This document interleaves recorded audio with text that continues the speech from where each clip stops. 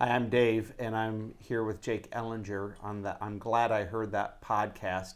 And today, what we're going to be talking about follows up a little bit of what the series that Tony's done on YouTube about bringing Jesus into every relationship.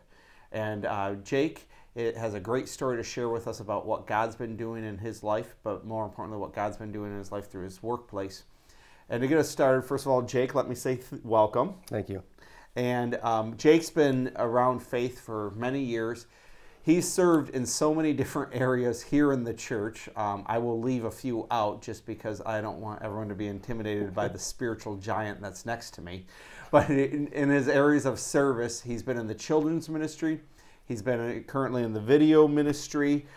You've served in so many different platforms. He also does bike rides, motorcycle rides for people at the church to help just connect people in different ways and so forth. And Jake's been a friend for years of mine. Him and Debbie have raised 4 wonderful children who are now helping raise my 4 wonderful children. So it has been an awesome way to do some life together. So Jake, thank you so much for spending some time with us today. Thank you for sharing me. with us. First of all, since we're going to spend a lot of time talking about what you do as a vocation, what you do as a career, kind of share with us what do you do for a living and how long have you been doing that? I'm a finished carpenter by trade. Okay. I've been doing this over 25 years. Does not matter any aspect. It can be commercial, residential, rough, finish, displays, museum, it doesn't matter. Okay. So you've been doing this kind of work for 25 years. Mm-hmm.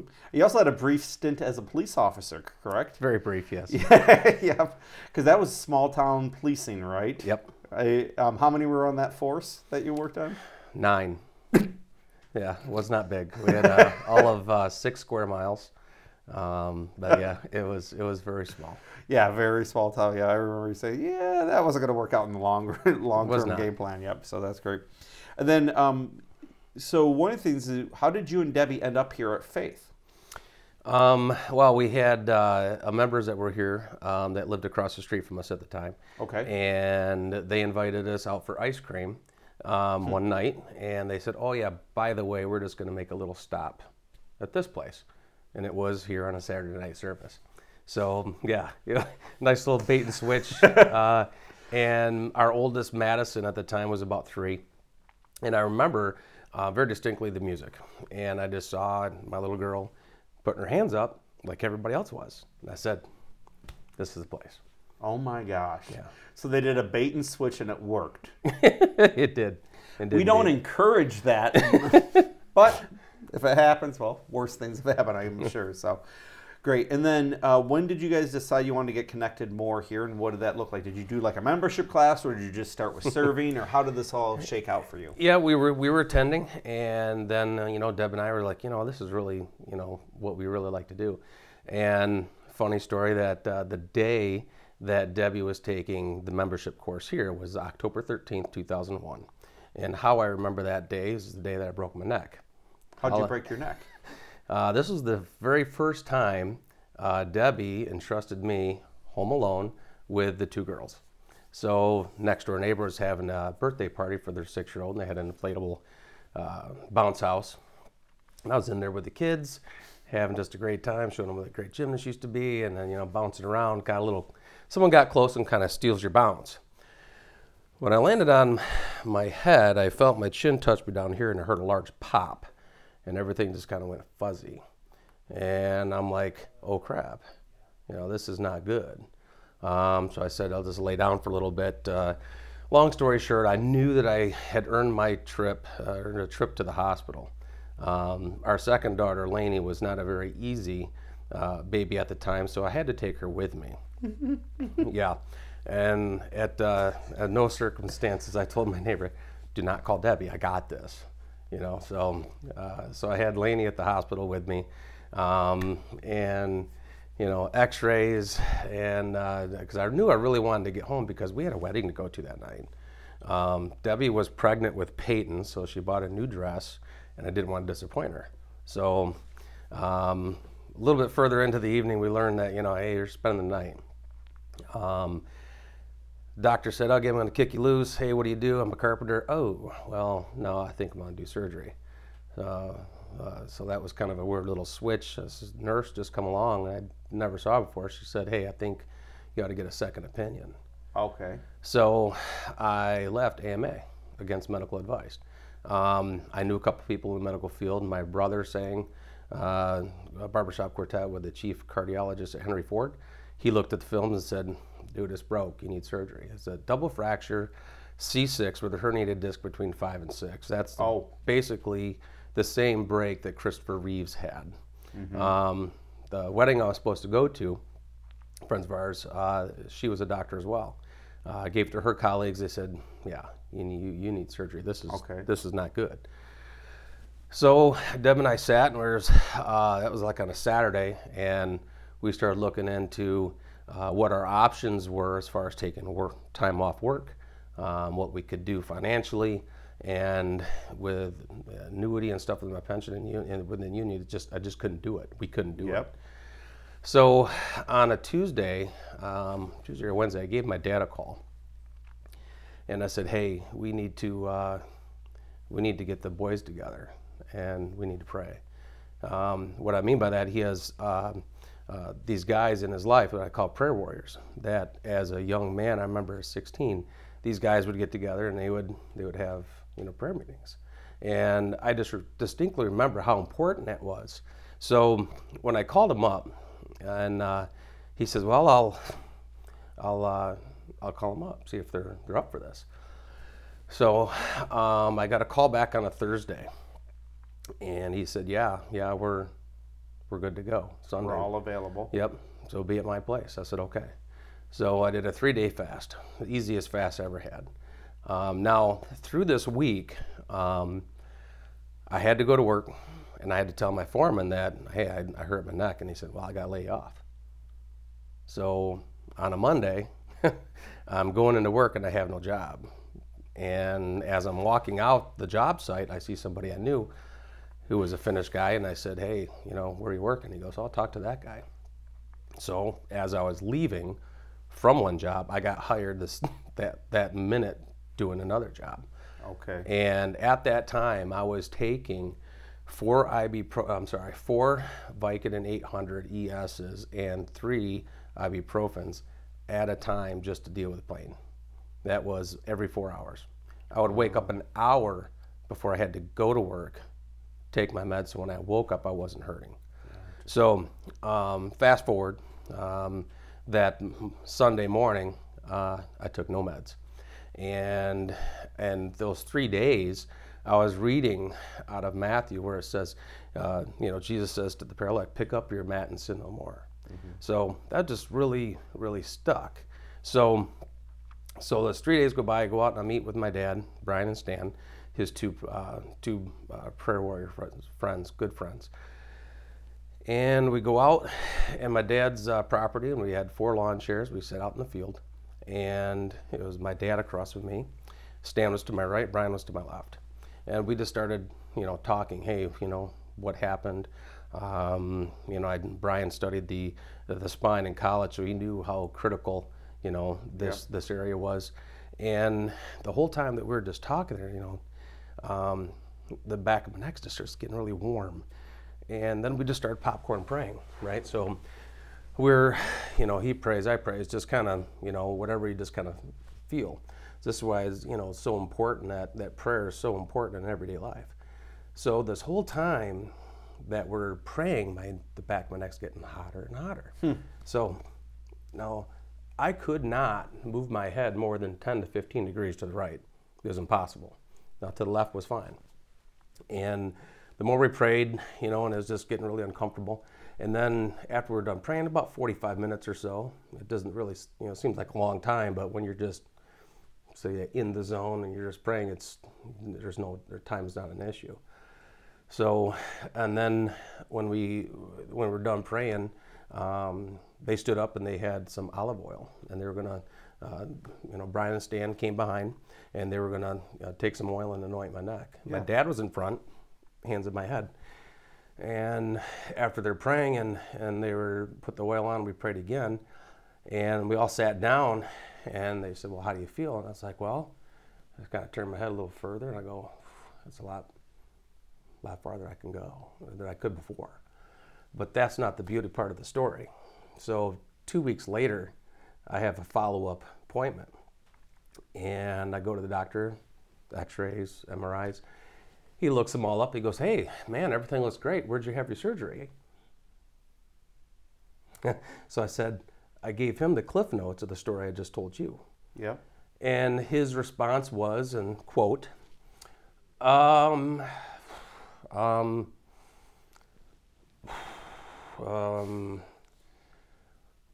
I'm not saying that miracles don't happen, but I think you should still get the surgery. Yeah. See you, doc. Right. I walked out. So that story has been impactful to say how important prayer is. So especially in my field, I'm in the trades. So you deal with a lot of rough guys. Yeah. You deal with, the guys who, most of them didn't finish high school. Most of them did not go to college. Some of them did. Mm-hmm. And you deal with guys who, what you would say, or most society would say, those are men, right? Okay. These are the rough and tumbly. Alpha male. Alpha male, yep. Not going to show you my feelings. I'm not going to show you who I am. I'm going to show you by what I say, rather than really what's in here. Mm-hmm. So that has always stuck with me. And knowing that, why me? There's got to be this purpose. And in my field, it goes from job site to job site to job site. Mm-hmm. Okay, that's just the way it goes. Yeah. I never had the luxury, and I've always wanted that job. Hey, that someone says, I've been there for 30 years. Mm-hmm. I've been here for X amount. Yeah. And I've always wanted that because I wanted to get away from the temptations that I have in the field. Mm-hmm. And so I've always wanted to say, well, you know what? I struggle as a Christian because, well, look who I'm around with, right? I mean, and I used that excuse. I could be a better Christian if. Yep. And right. I was if I had a better surroundings, then I could be a better Christian. Mm-hmm. And that's something that Tom alluded to in the book later in the chapter, and it's like that part right there really hit me between the eyes and really pierced me, because it was like I thought for years, what is he training me for? What is he pruning me to do? I got this job, I got that job. There's always a layoff. There's always another job hunt, and I just always felt horrible. And someone says, hey, how's your job going? It's like, do you understand my field? It's kind of, right. It ended. I don't know what's coming next. Sometimes that happens, right? And sometimes you're with a company, hey, you're still with us, but you're going to go to another location. And that always, say shamed me, but I was always like, what, I can't hold a job? No, that's not it. It's just kind of the way it works.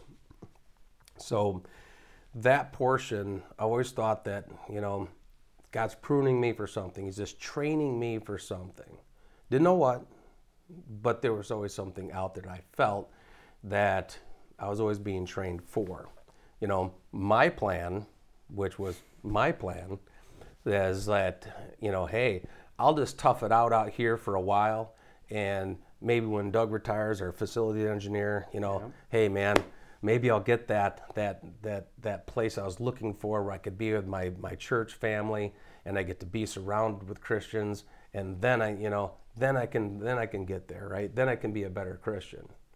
Well, last year Doug retires, COVID hits, everything's out the door. Right? So, and then Tom Darby, good friend of mine, had finished this book. And that's the part that really, when I started going through this, yes, it means a little bit more to me. I know the characters in the book. This is my dad's in there, Stan's in there, Brian's in there, Tom's in there, all these guys that I knew growing up. And then I understood how important prayer is. Not just because of what had happened on October 13, 2001, but everyday life. in the workforce here, Tom goes through some phenomenal statistics about. Well, hold on. Before we get into that, because we're going to spend some time talking about this book, a couple things that you said that were just want to pause on for a minute because, so you talk about your work, tradesman, Mm-hmm. and you talk about this idea that the job ends, you get laid off, you're picking up another job. It's very transient, Mm-hmm. and so forth. And I've known you a long time, and we have a real friendship. But something that I don't think I ever put together till now was that every time you went through that transition of jobs, there's shame. Mm-hmm. It probably, am I going to pick up another job soon enough to keep the bills paid? Right. So that pressure. Mm-hmm. Those decisions don't get made by you. Those get made by a bunch of other circumstances of Exactly. Yep. Right? Is my number called up in the union? Am I next on the deck? And where is this all going? Different Mm-hmm. things like that. And I think, and this is probably the transformational thing we'll talk about a little bit more, but we all have things that we blame for not following God the way we want to. Exactly. Right? We all have it. It's not fitting in my wheelhouse. I can't do this unless I have that. And excuses, blame, whatever it is, for you, you're saying it's this specific environment. In this environment, these things are present that are temptations for me, Mm-hmm. right? So if I'm out of that environment, those temptations are going to be dealt with. And sometimes I think that's a real thing. I mean, not real, but for sometimes you do have to get out of it, right? There's certain things you got to flee from, right? Yep. But it sounds like for this one, God's asking you to learn how to work in that tension, Mm-hmm. right? And that's a real thing, that when there are things that are hard for you to navigate and to do and to stay away from, and yet they're around you all the different times. Also, every time you change a crew, part of it is you got to get to know each other. Yep. And there's a couple of paths to getting to know each other, especially in an alpha male trades world, right? Yep. It's the bar, it's let's smoke one down, let's do whatever, and then Right. after that, and it's because when you know the guys, it's easier to get the job done, Mm-hmm. right? Because now there's some all trust. about and relationships, yep. Jake's one of us, and blah blah, and he's good, and all that stuff. And so it makes the work easier in some ways, but in some of those easy steps, you got to compromise. You're making a choice to compromise your belief and Right. your identity as a follower of God, Right. right? And so it's so all that's kind of just playing out for me. So now you want this job, a specific job that will, in your mind, resolve all of these tensions, Mm-hmm. right? And then we'll be good, right? Right. Yeah. And those job sites are, real, because, I've built airports, I've built arenas, and you have life challenging jobs. I mean, you are full harnessed up, 100% tie off. You got to trust these men, Yep. they have to trust you. So that relationship, is you have to get through that really, really quick. And you got to be able to read that person and say, can I work with them? Can I work with them? How can I work with them? Yep. And find that common denominator really quick. Yeah, can I actually trust them? Yeah, and so it, not an easy thing to navigate. And so you don't get the job here. COVID changes, that too, right? Mm-hmm. Along with everything Yep. else, and things happen. And I think one of the things, when my heart got excited when you and I were talking about this, one of the things that you said was kind of this turning point. And your job didn't change, the trade didn't change, your skill set didn't change, but God changed your perspective. Mm-hmm. And that's where this book came in. So kind of walk us through, and we're going to talk a little bit more about this book. It's called Marketplace Missionaries. And I'm already halfway through it. I just started it the last week, and this is an incredible read. A lot of great different pieces of information, which we'll talk about here. But so you read this book, and let's start with how did it change your perspective? Well, the second half of that title is Marketplace Missionaries. Where is your coworker going to spend eternity? That's the one, and that's the other half of that. Not just, the mission field is not here in these four walls. The mission field is outside these four walls. When we leave here, that is our mission field. Where we work, and that is, Tom believes in the marketplace. The marketplace is where we meet and interchange and talk to people. So the marketplace is where we are out and about. So for me, it's my job site, but it's also more than that. Not just my job site, but you also have to realize you go out to dinner. You go to the store. And I wait for those. Those what I like to call I got to go meet up with somebody. Well, whoever God has me meet up with, right? Okay. Those I met a guy at Kroger parking lot, and we just started talking, and within 5 minutes we were praying. He's a believer, and it's just that simple. We go out, my wife and I will go out to dinner, and when they bring you your food, this is a great thing. When they bring you your food, you say, hey, you know what? We're about ready to pray. Is there anything we can pray for you about? Anything we can bring to the table for? I've heard of people doing this. And it's just so easy. We've had one person, in all these times that we've done this, we have one person say no. Okay. So what that means is you're getting double. Sure, we'll pray for you. No, we got you. You're going to get double. So it's more than just the marketplace, but it's everything. Now, for me, the company I'm currently with, I was hired under, this title to do finished carpentry. Okay, for a year and a half, I was doing commercial, rough. In the winter, it was just everything not what I thought I signed up for. And my work was good, but my attitude was horrible. My heart was black. It just I didn't understand it. There's just, why am I here, right? I was hired to do this. My title says this. Started to go back to your identity. Who is my identity? My identity in a title? Is my identity in a position?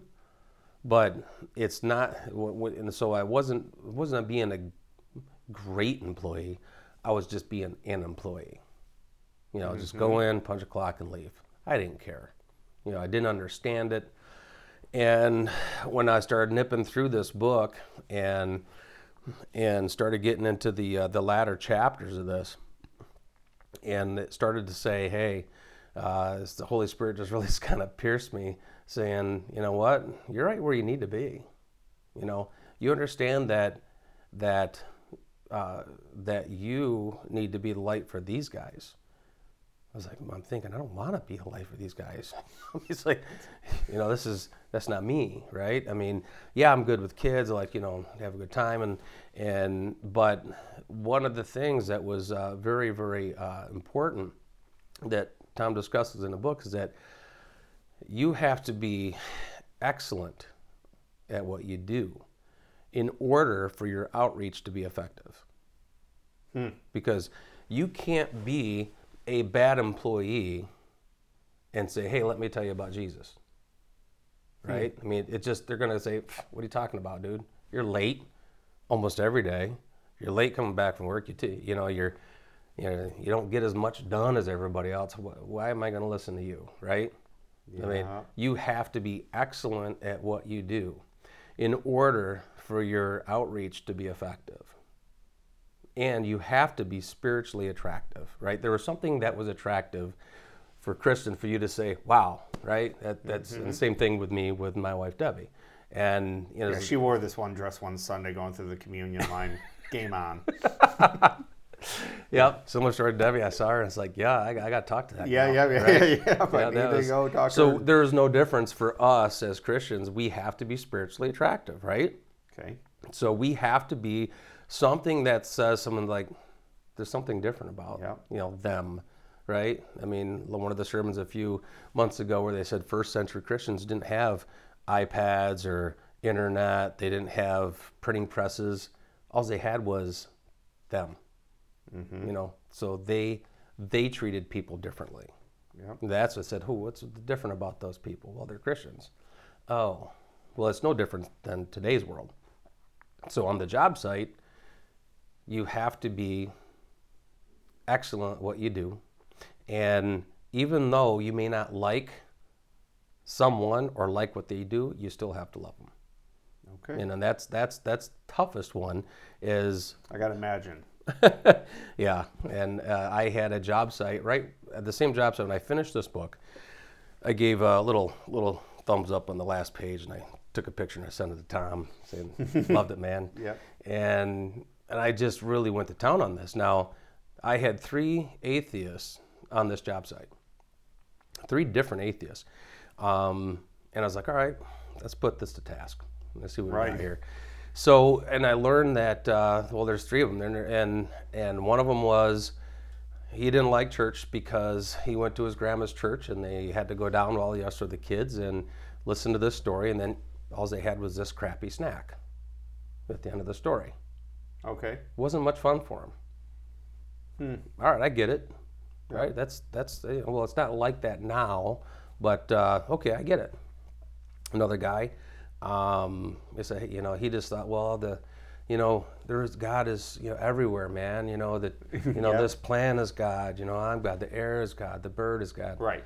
Okay, gotcha. And then I had another one who was just the angry atheist, right? Political discussion. He's just way this way, and so they just wanted. It was just everything was angry, and we start talking about something. You could just see this face start to, change and just get really mad. So all right, this is going to be an interesting one. That's it, right? So I would just talk to the guy, and say, hey man, love your work, man, looks good, and just love him because he did good work. And it wasn't fake; it was genuine. Yep. He was a skilled guy, and I would always look for that common denominator. What could we share? Hey, dude, I like that tool. Did you got a set of those Vicks bits yet? Yeah. Which ones you get? Find it. Okay. Find that common denominator. You got to build relationships. It's all about relationships. Everything that we do in life is about relationships. Because if you don't have that, how are you going to have that conversation? I think this is one of the things that the church nowadays, I hope we get better at, but there was a period of time, maybe 60s, 70s, there was the Kennedy method, which is this idea of, if you were to die tonight, do you know where you'd spend eternity? Which is it's a really good question, right? But it was kind of like this, you would knock on a door and you would ask that to a person you've never met before.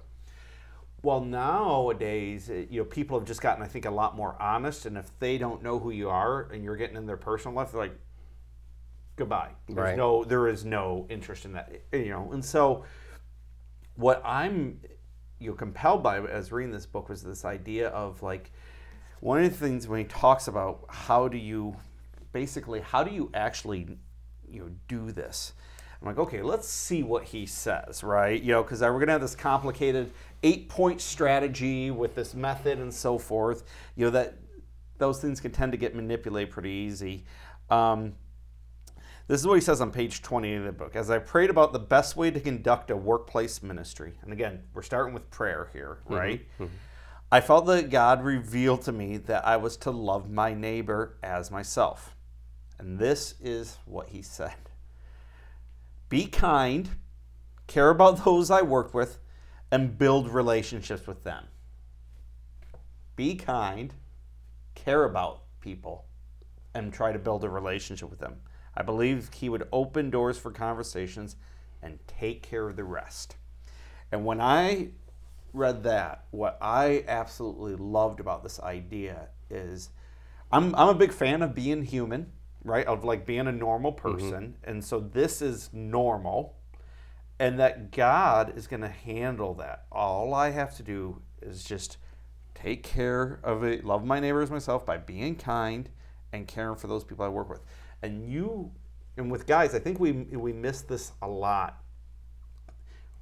Typically, we really care about our careers. We care about our work.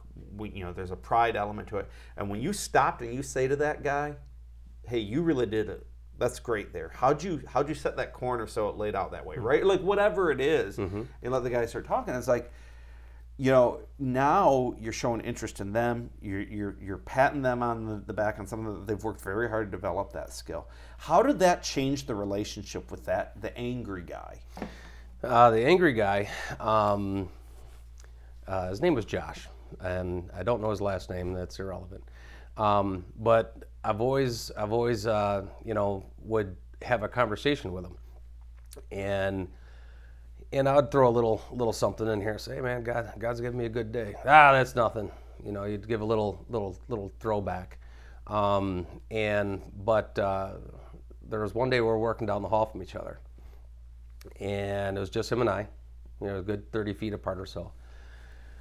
So we've had some minor discussion. He was clearly here and did not want to go any further. So I just walked up to him one day, and he was up on a ladder. I said, hey, can I ask you a question? He goes, yeah. I said, what happens when we die? So you went for the jugular. And I didn't even know until this Kennedy method, until right now. But he said, I don't know. I said, okay. And I walked away and went back to my workplace. Leave him hungry, right? You don't want to give him everything. Just right, yeah. If he comes down that ladder and asks, then maybe we'll have a conversation. Not 15 minutes later, he's walking by me. And he goes, well, I was raised Lutheran, And he starts walking away. I go, hey, which one? What do you mean? There's a couple flavors. Yeah. Right? So I kind of rattled it off, and he goes, well, what's the difference? I go, okay, put this in most simplistic form. I know. How can I okay, robe not fun, non-robe fun. Yeah, all right. So that's where you drew your okay. So I kind of seeing where he's at, and one of the things he says, one thing about all you Christians, and he goes, you're all effing delusional.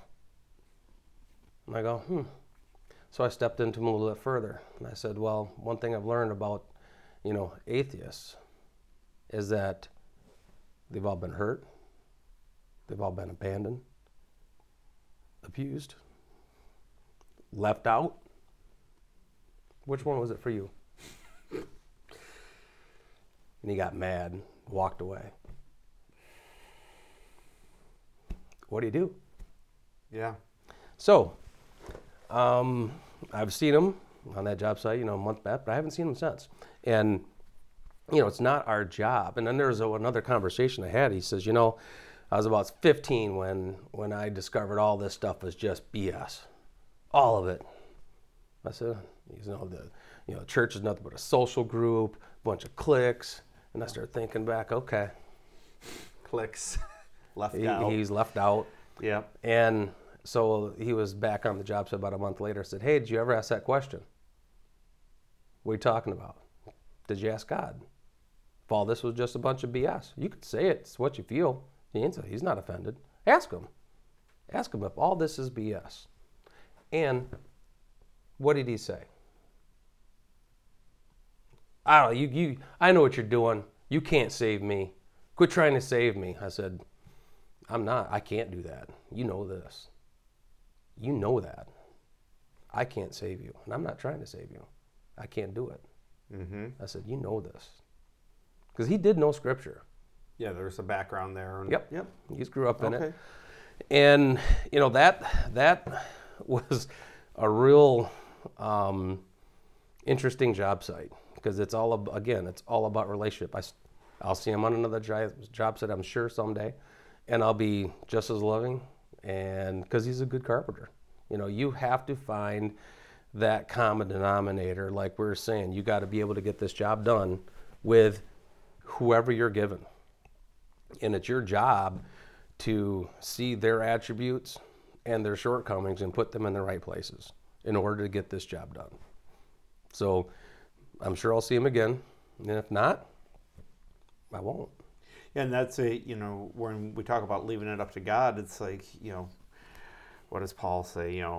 This person waters, sows, waters, plants, like all these things, and then someone gets to experience the harvest. And, and this idea that God is working in all those conversations. And so for you now, as you're going to a job that, a year and a half ago you weren't thrilled about, kind of dead end, not what you want, I'm just going to grind it out. And now that your attitude's changed, what is it like going to work every day? I love it.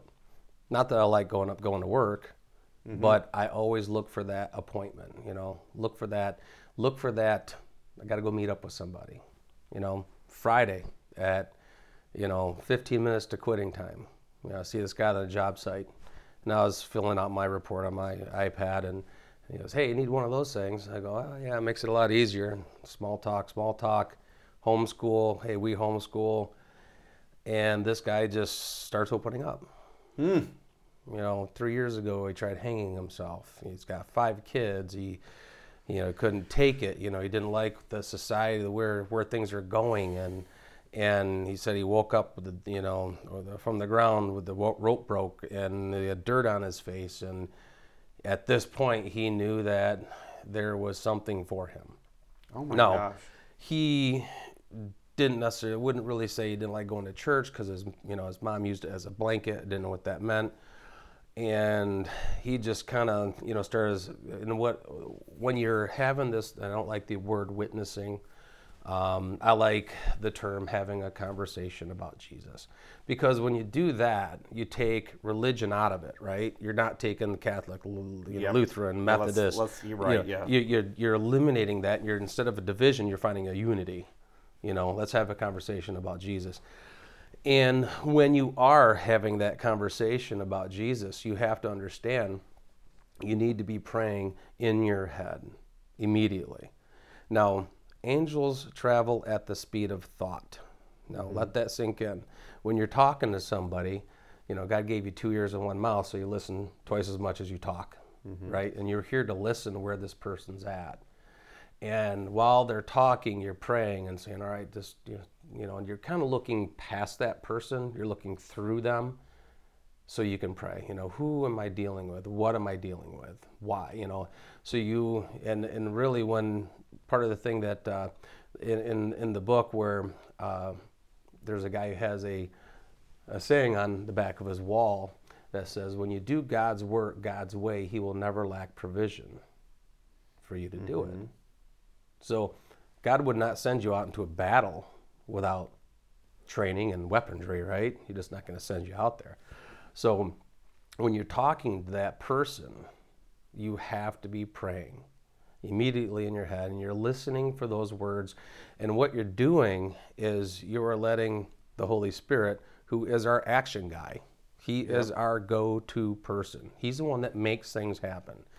And why prayer is so important is nothing happens in this physical world unless it happens in the spiritual world first. So we pray to invoke the Holy Spirit to go to work. Show us who we need to meet up with. Show us what we're supposed to do. Let us hear what we're supposed to hear so we can say what we need to say.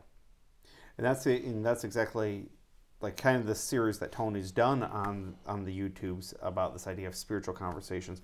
And today, what are we talking about in church, right? He's talking about this idea of listening, and hearing that. And, one of the things that I found fascinating is, you said, the guy says, my mom used church as a blanket. And you said, I don't know what that meant. And you just kept on going. I mean, that really shows that you're just being in the moment, because, if I'm like talking, wait, hold on.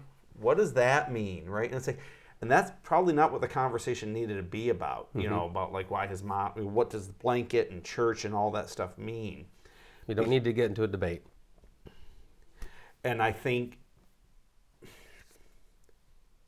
part of the reason why I'm always tempted in the debate is because if I don't say anything, then that person might think I agree 100% with everything they're saying. And what they're saying isn't the things that I know to be true, even though there's very few things I know to be true. That's what I've learned as I've gotten older, right?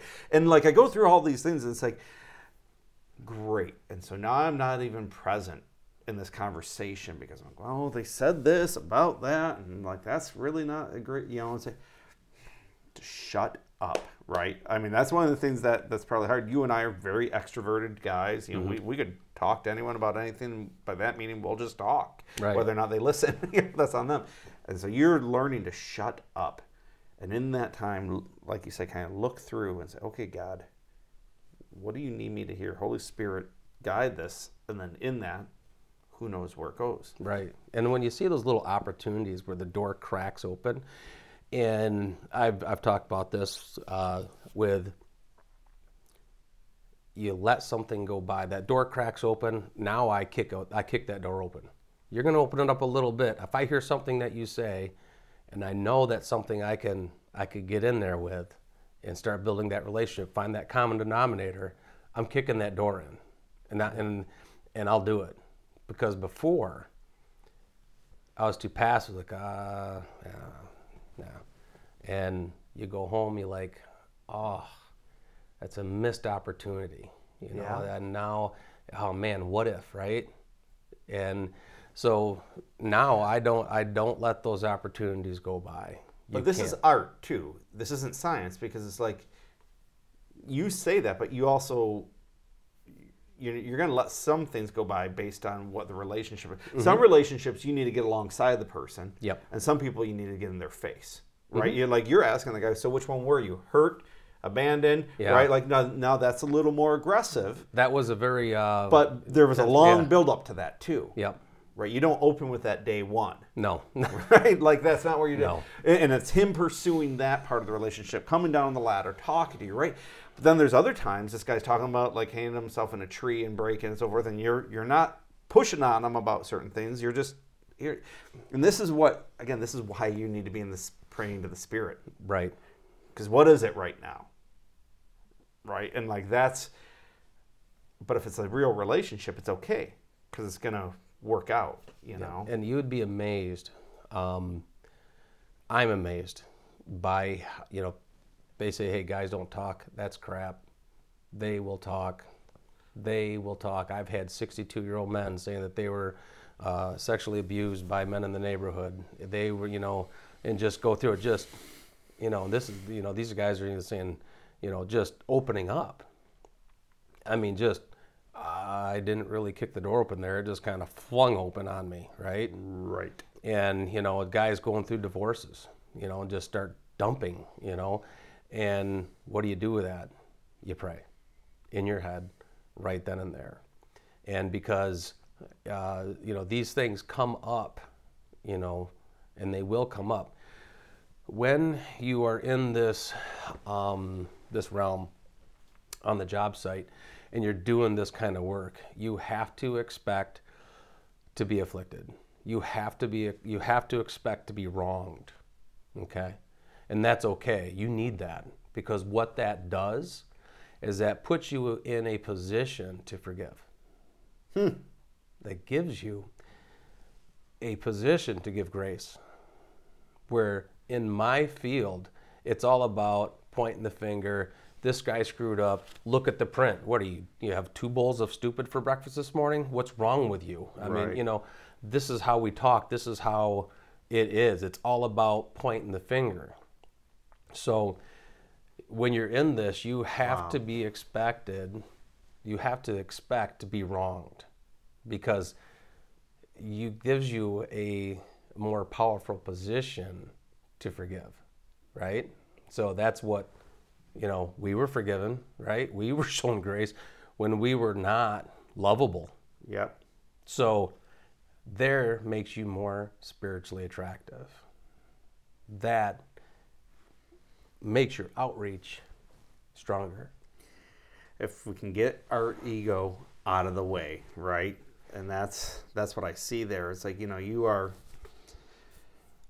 Jake, that's a lot of humility, right? That's learning to, not think less of yourself, but think of yourself less often, right? And to be able to, be able to say, yeah, I'm going to get wronged. That's part of this. Mm-hmm. To think about in our workplace, of course you're going to experience affliction. I think a lot of us are missing that. I think a lot of us, when we experience affliction, we might be going, why is this happening? I didn't deserve this. I did my job. I did the thing that I was supposed to. And how different do you approach that situation when you go, of course it's going to happen. Yeah. That's one of the things, like when I listen to these different podcasts, one of the Navy SEAL guys that I listen to, he talks about, he goes, we just know we want to be highly adaptable, right? And so we know it's not going to work the way we thought it was. That's right. Right? And so that's when we have this core idea of the mission, and the rest of it's just adapting. And I mean, think about that for you as a guy. Like, if you walked into work and you go, of course something's going to get screwed up. I know leading years of youth trips, Like, it wasn't like, is something going to go wrong? It's just like, when and how much? Yeah, You know? And exactly. like, and I'm glad I've gotten to have that experience, right? You know, like, so now when I'm doing a road trip with my kids, I go, of course we have to do a bathroom break 40 minutes after we did the first one. That's what happens, right? And if we get 3 hours in, I mean, I'm like excited. You're like, oh my Right. God, we did 150 miles. Good job, everyone. Here's some drinks, you know? But anyways, I mean, that's just, again, a perspective change. It is. Of course, Yeah. something's going to go wrong. And when that happens, that's God giving me an opportunity, either Right. to repent, own up, or to say someone, I get it, man. We all made mistakes. We've all screwed up.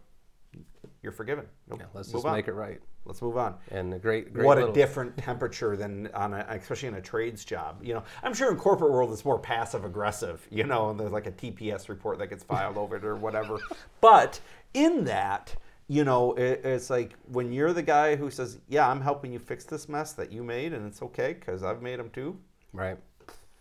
Credibility, Right. through the roof. And when someone has a good idea, you know, let your ups know, hey, this is their idea.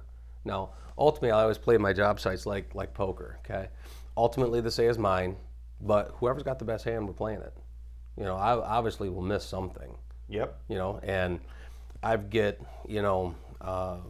put schedules together on deadlines, and before I submit that, I'll go to my crew. Hey guys, where do Where's you the think hole? where do you think we're at with this? Let's just think about this real quick, because I value their talent, I value their time, and I value their profession. So I value my men, you know, as much as I can. You know, some have more value than others. Some people just have, you know, talents other than those. And before I submit it, I'll go to my crew and say, hey, and then I'll take that information and combine it with some of the stuff that I know that they don't, and then I'll submit it. And it's like, rather than just me, it's like, look I can't do this without them, and they know that. Yeah. So I've got to be responsible for them, but I would never make a schedule on my own without at least talking to them, because they're the ones doing the work. Those are my eyes and ears. So once they see that value, again, you're building that relationship. So the book is Marketplace Missionaries, Where Will Your Coworkers Spend Their Eternity? It's available by Tom Darby. It does not exist on Amazon. You just need to Google this, and you do the transaction through PayPal. So maybe he's like a cryptocurrency guy or something like that. Who knows? But here's something I want everyone to think about. The church in America in decline. All right, you know, churches grow typically because Christians leave one church and they go to another church, you know, and that's basically most of why churches are growing right now. COVID has accelerated a lot of these things that the church is experiencing, right? A lot of the times it used to be people had a church background, and you've bumped into this with some of the people that you've talked to, right? You know, there's Catholic, Lutheran, Methodist, whatever that.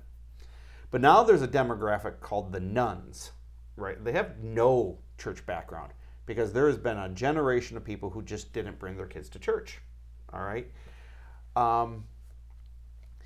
We, as the followers of Jesus, you got to, like you say, God has me here for a reason. In this book, he talks about you spend a third of your life at work, a third of your waking hours, okay?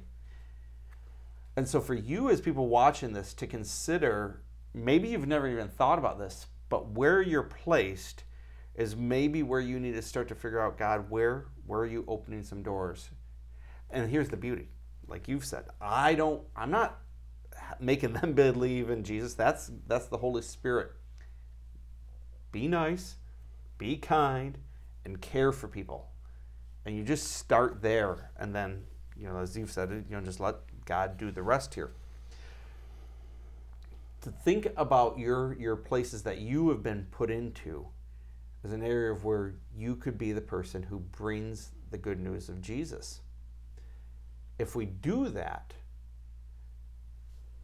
your perspective changes, as yours did, right? And now the job that you didn't like, that was a frustration and a thorn in your side is now a place you love to go.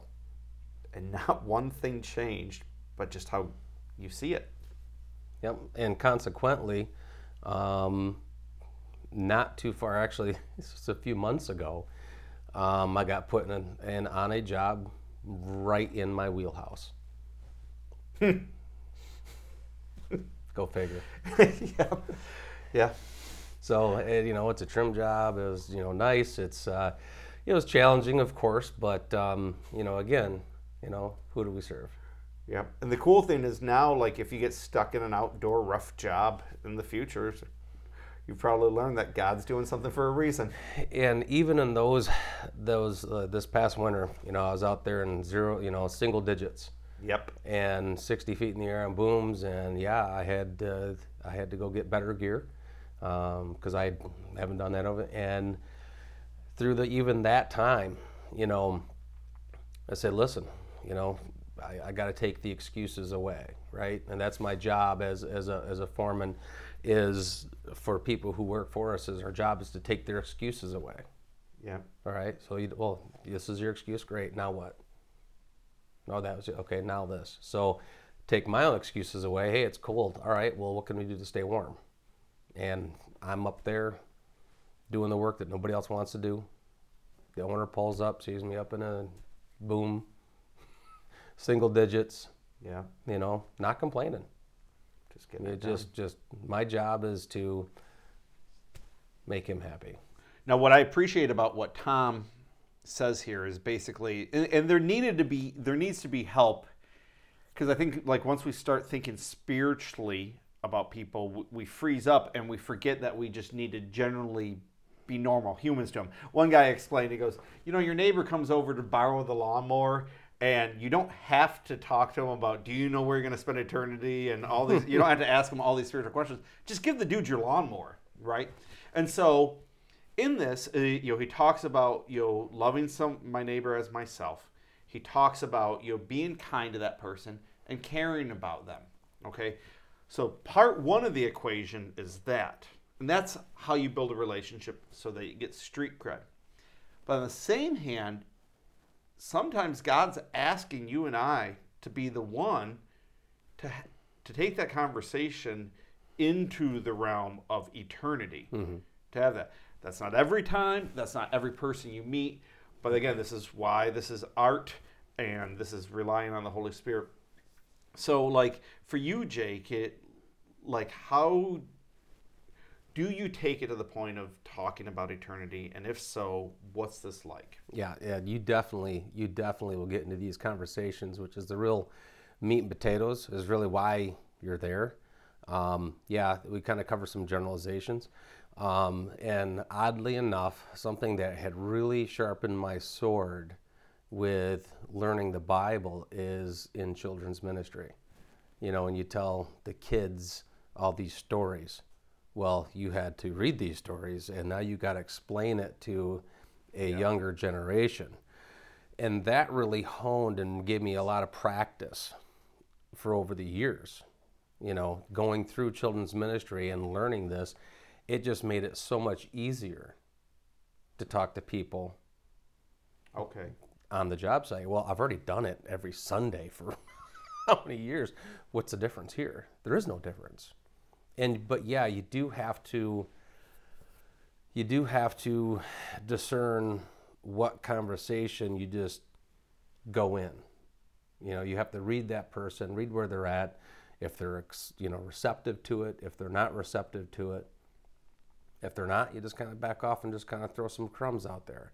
If they're a sponge, dive in with both feet, because you don't know where they're at. You don't know the tipping point of where they're at in their life.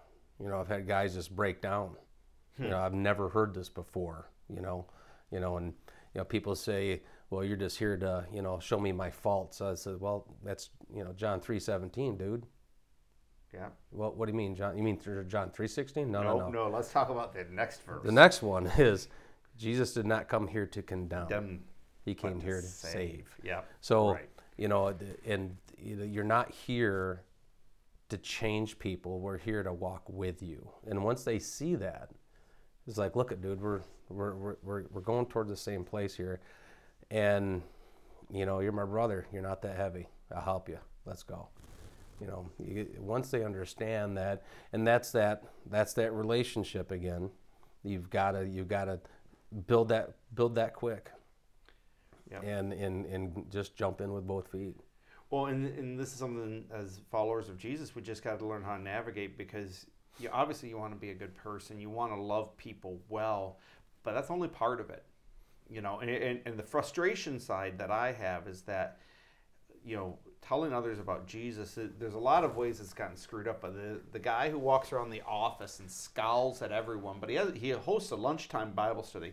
And one time he asked you to go to that lunchtime Bible study, and you didn't go, and that guy's never talked to you ever since that day, right? It's like, that's the side of this where it gets into the negative realm.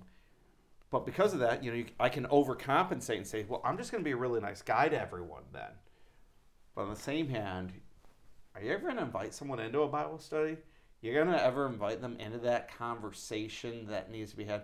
I remember one time years ago, real friendship, and I think I handled it well, which rarely do I in these conversations, but God laid some things on my heart. And I told the guy, I said, I want to talk to you about a faith life. And I don't want this to ruin the friendship afterwards. Mm-hmm.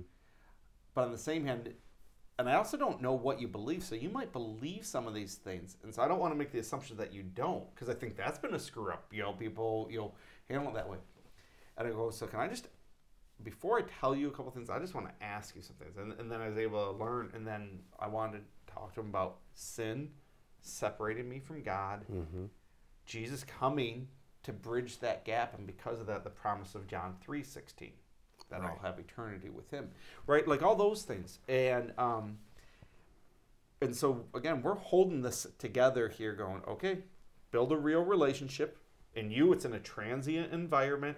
It's different people, different times, It's not, I work in the same cubicle for 20 years with a person, because that has a different value and that has a different way of getting played out. Mm-hmm.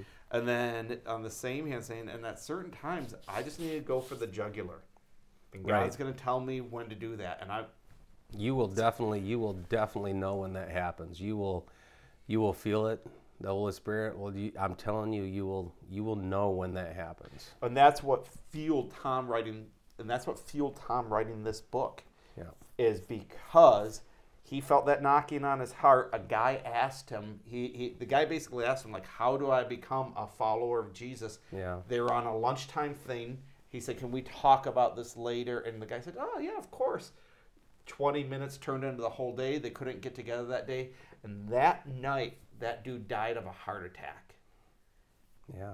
And for the next 4 or 5 days that Tom talked about, he went through a lot of anguish because, that jugular conversation was sitting there and he didn't have it. Yeah. And we don't know, the guy could have been a believer. Like, there's, but Tom didn't know. Right. Right after that. So the guy ends up writing a book that I think is going to be very helpful for a lot of people. Yeah, and that's that door cracking open that I was talking about. You get that opportunity, don't let it pass. Yep. And one of the things I was telling Corey was, now I'm to that point where it's like that last scene in Schindler's List where Liam Neeson is starting to realize, I could have done more, right? Here, take these cufflinks. This could have given you 10 more lives. Take this pin, right? And he's starting to have that dawning moment of he could have done more. Now I look back at how much time I wasted on all these job sites just trying to maintain a job, trying to get in. Hey, you just gotta, be nice to this foreman. Maybe you won't make the list, right? And I could have, all those times that these guys were hurting and going through stuff, I wasn't there for them because I was just trying to get through it. So now it's not about getting through it. We're going to get through it. He's our Savior. He's our fulfills our every need. And now it's just like, it's older old song from the 80s, Imperials, a Christian rock group way back in the 80s, which I'm sure you don't remember. Now there's a song that's just tell me what I can do for you now, Lord. Just what can I do? I'm your servant. And just look for those opportunities to meet up with people. It will happen. Yeah, very cool. Again, thanks for stopping by and listening to that. I'm glad I heard that on the YouTube. First of all, I'm going to ask that you smash our subscribe button, right? Because that's how the young kids say it. Give us a thumbs up emoticon or whatever it is that Mark Zuckerberg needs you to do today. And then also, if we're available on the different podcast platforms for you, we'll be able to listen to that. And especially to you men who are listening, I know there's a lot of women who watch this, so welcome, ladies. But also for you guys, we really hope that what you heard today would be something that say, I'm glad I heard that. And I know just talking to so many men over the years, to have a perspective change at their work, to see it as a mission field in this very natural way, I really think this will be a great encouragement for a lot of people. Jake, thank you for telling me about the Marketplace Missionaries. Where Will Your Coworkers Spend Eternity by Tom Darby. And thank you for hounding me to have this conversation, because once I read this book, I go, oh, that's why this has been so life-changing. And thanks for being transparent with us. I appreciate it, and thank you. Have a great day. You too.